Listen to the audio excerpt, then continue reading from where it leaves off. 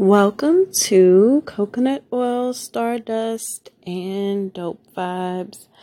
I am your resident fairy godmother, Tamara Angela. Little morning tea today.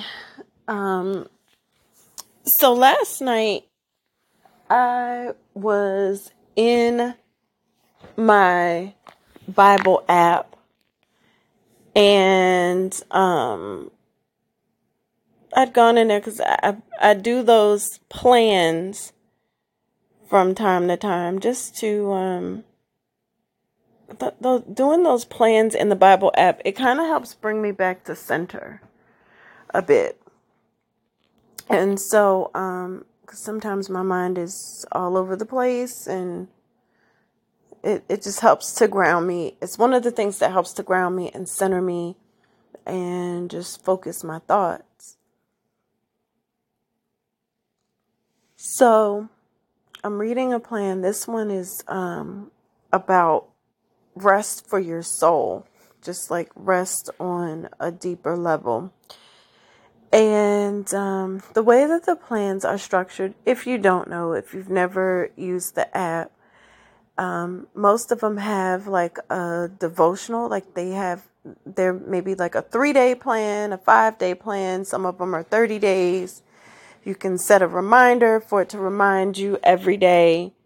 There's a whole community on there, so you can complete these plans with your friends, or as you complete them, the people who are your friends on the app, they can see what you're reading and completing. And a lot of times that's the way that I save the plans that I want to work on. I see a friend working on something, I'm like, oh, boom, I need that too. So I save the plan. And you're able to highlight any verses or any ideas, and when you do that, it comes up on your feed and other people in your community can see that, and you guys can have conversations. So I like the app. I've been in there for a really long time, and there are some times where I go harder in there and sometimes where I'm like, I just need to kind of dip in for a second, get this word. So yesterday, I was listening to my plan that I have that's saved, and it's about, like I said, understanding how to rest your soul, because there's mental rest, because we do mental acrobatics, there's physical rest, sometimes emotionally you need rest, but this is talking about like how you actually change things so your soul feels at rest. And I'm like, yeah, I need that. So you listen to the devotional, and then they always give you Bible verses, and I like it because you can like press play and it'll like play the audio for you. So I just kind of lay down sometimes and just sit and listen. And yesterday's verse came from Matthew. Well, one of the verses, because it gave like several verses, but this is the one that had me in the chokehold. So it was from Matthew 11, and it gave verses 28 through 30. Now, the way that I'm wired is when I read verses that strike me, I go back and I read the entire context. I go read the entire chapter, and most of the time the chapter before that, because I want to know what it is I'm reading. I don't want to just read pieces and just get part of the idea. I've always wanted to know, like, what is this full thing that is happening here? How did we get to this point of this thing, this concept, this idea? So I understand the full conversation. Well, this passage here was talking about rest. And one of the pieces that got me, it said the unforced rhythms of grace. And it's basically Jesus talking about like telling, some disciples and telling some of the people that are there in this space, like, look, y'all over here battling and fighting. I said, come over here with me. Because Jesus is an incarnate of God's energy. He says, come over here. Like I told you, you don't have to do all of that. You don't have to do all this battle. The rest is right here. Like if you give yourself grace and you cool out, this battle is fought. He's basically asking them to like chill. Don't go do any extra because you might mess it up. So all of a sudden I said, because these pieces stick out. Take rest. Recover your life. Come to me and recover your life. I won't lay anything heavy or ill-fitting on you. I'm not going to give you any more. There's already stuff that is happening that you're enduring. You don't need extra. Recover your life. Live freely. Come to me so you can live freely. There's a part in there where it says, come to me and give me this stuff. I said I'm right here. And so it made me think of there's an old adage, especially in the Black community, that says, oh, God gives his hardest battles to his strongest soldiers. So I'm like, wait a minute. Because what I'm reading right here, Jesus said, look, you've been out here fighting. Come sit down. God, I'm bringing God energy. I'm going to handle this. Have a seat. So I start just going back through some verses. I start searching because in the Bible app, you can do a search for like keywords and stuff. So I start doing searches. I'm like, what does God say about your battles? And all the verses I come on is like, give it here so you can rest. Give me the stress. Give me the trouble. Give it here. Lay your weapons down. Stop. Rest. Abide in me. God is always in these passages that I found sitting here with open arms and saying, get over here.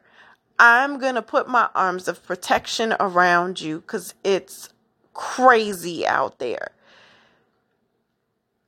I did not find the passage that says God gives his strongest battles to the strongest soldiers.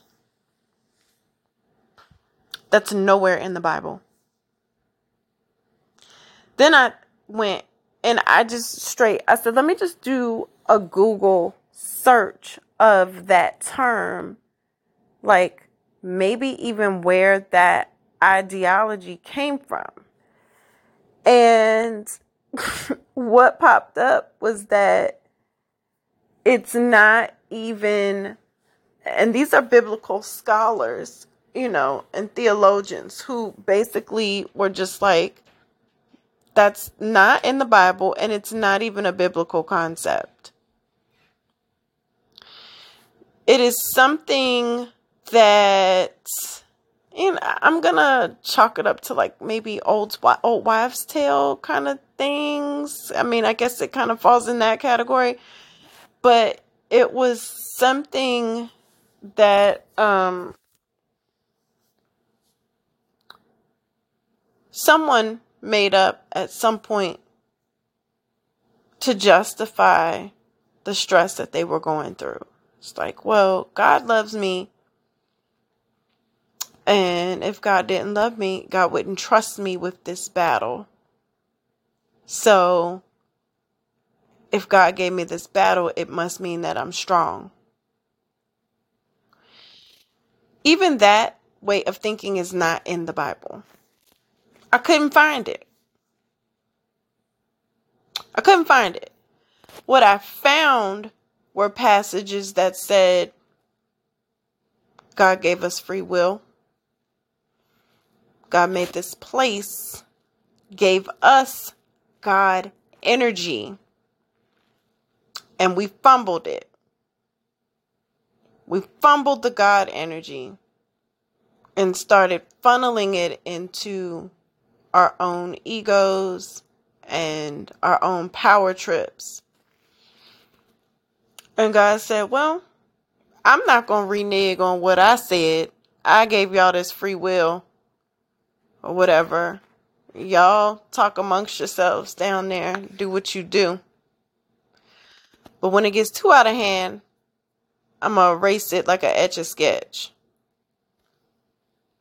We're going to clear it out. Because sometimes y'all get too out of hand. And I can't even go back to the factory default settings. We just going to have to clear it on out. And I'll make another. Because I'm God. And that's what I do. And we're going to reset this until y'all get it right. And that reset has happened a couple times. I feel like we getting ready to be on another reset. But anyway, these passages all are God calling you back and saying, I let the reins go. I put y'all out here.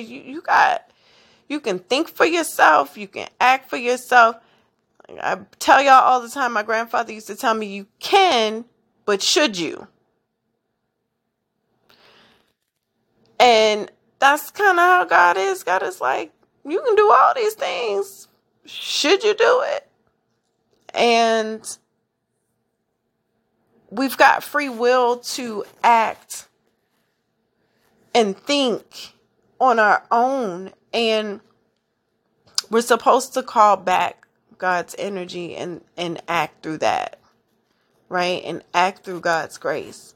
But we don't all the time. Because we're what? We're human. We're flawed. We have free will. And there's nothing that says that if you're saved, if any of these, if saved, holy, and sanctified, that you won't endure any stress. That's not in the Bible either. At all. As a matter of fact, when you get saved, they tell you that it's a protection and a covering. It's not a fail-safe from stress. Because life, on this ghetto planet, these are Buddhist principles as well that help us to understand that life has stress, it has transformation, it has changes.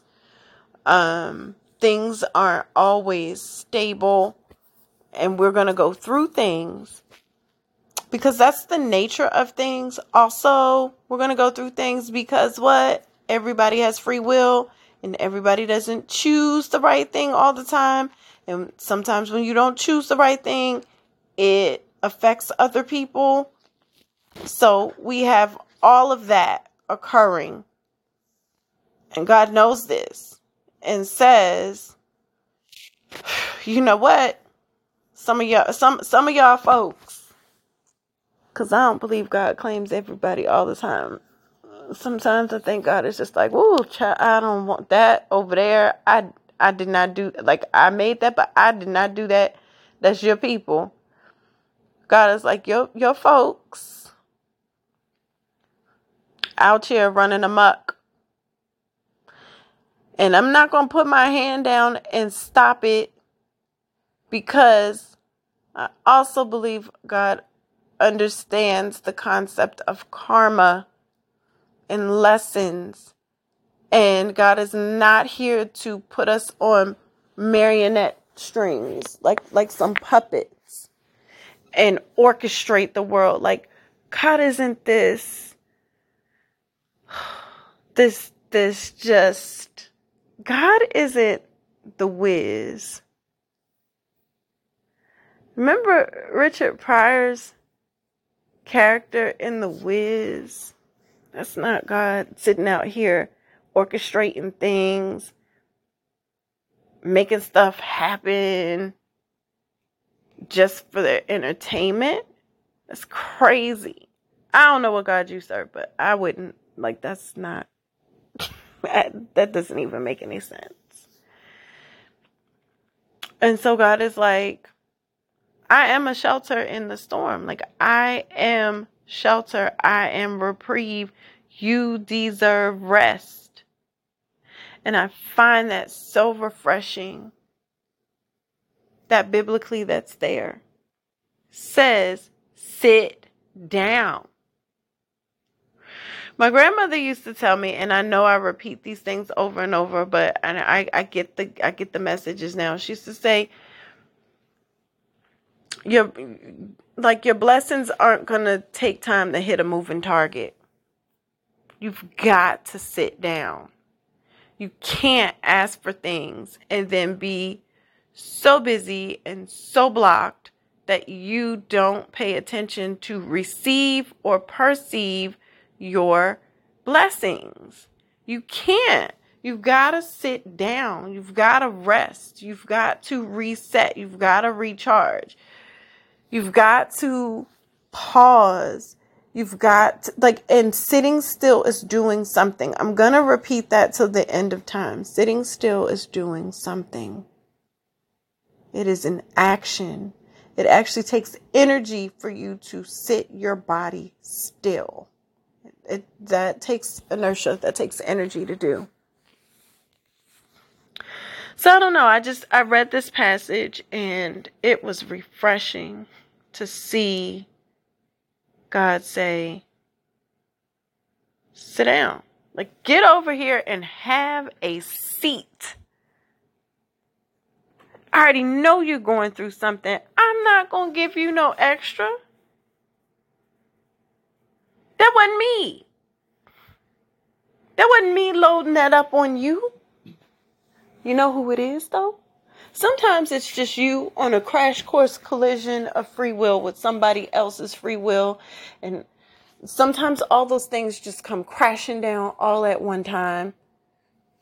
And sometimes it is you receiving all of the result of the actions that you've already set in motion. So it's like those dominoes. You set this stuff in motion a long time ago. You're not in charge of when it comes back. You can't just be like, I did this like 3 years ago, but I'm so bogged down with stress right now. No, I'm not going to receive the reaction and the results of some stuff I set in place 3 years ago because I'm too stressed right now. You don't get to do that. What you do get to do is proactively pay attention to your karmic footprint in this life and what you put out and how you walk, so you do less receiving of the things that kick your ass. You can do that. Most of us are a victim of our own crap. And then you want to blame it on God. God didn't do that. That was you. It was you and your poor decision making and your lack of social skills and your lack of critical thinking skills all day long. All day long. That was you. That was you picking all the wrong people in your life and then being mad at the outcome. That was you. That was you not tuning into your intuition and choosing a life with your lights out. That was you.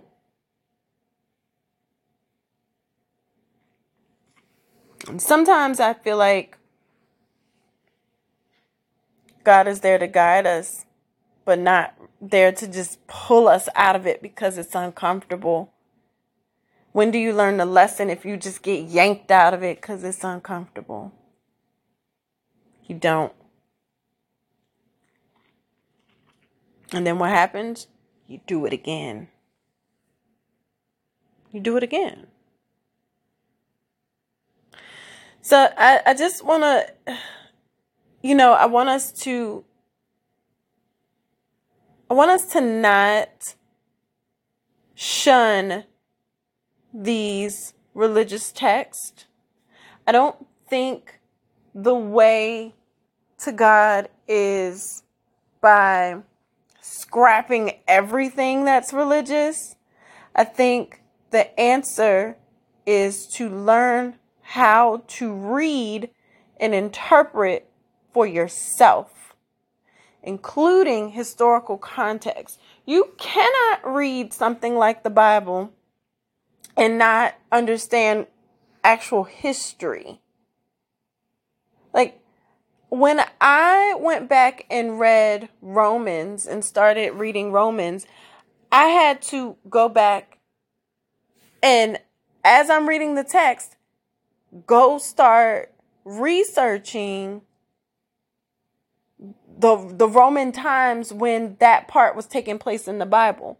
What did life look like in Rome over there at that time?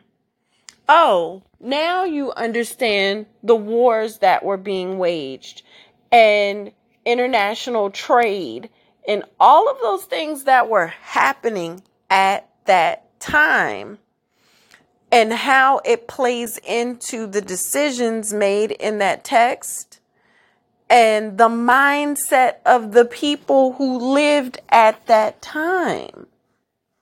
They only had capacity for what they knew. You can't just read that on its own and then just let somebody tell you what that is. You've got to do some research. History is sitting here staring at us. This is why doing things like critical race theory and stuff like that, you can't just go erase stuff. People have to know the context in which things occurred so they can get the full scope of something so we can either not repeat it again or we can make it better. You have to understand the scope in which people were dealing with women at the time to understand why the Queen of Sheba was called the Queen of Sheba one time in the Bible and why the rest of the time she's referred to as the Queen of the Dark Place. And why she's barely referred to in the Bible as it is, and why she's vilified basically in Jewish text. And why she is honored in Ethiopian text. Same woman shows up in all these different places looking different. Perspective and historical content. Research. We cannot continue to be so ignorant with so much information at our fingertips. We can't. It's killing us. It's killing us. And it looks crazy. It looks so crazy to have so much information at your fingertips and you won't tap in and use it. It looks absolutely insane. Insanity. We don't grow. We don't move. We don't transform. When we operate that way, nothing happens when we operate that way. And so I just wanted to kind of free somebody this morning for whenever you listen to this and let you know that there are unforced rhythms of grace and that God wants you to come and sit in their loving embrace and take rest and recover your life and live freely and relax. Set your weapons down because God's working it out for you. And God's moving things in a way that if you sit still enough, you can listen and you can perceive and you can see where those chess pieces are moving. So then you can come through, learn the lesson, and make the moves indefinitely that help you to live a more enriched life.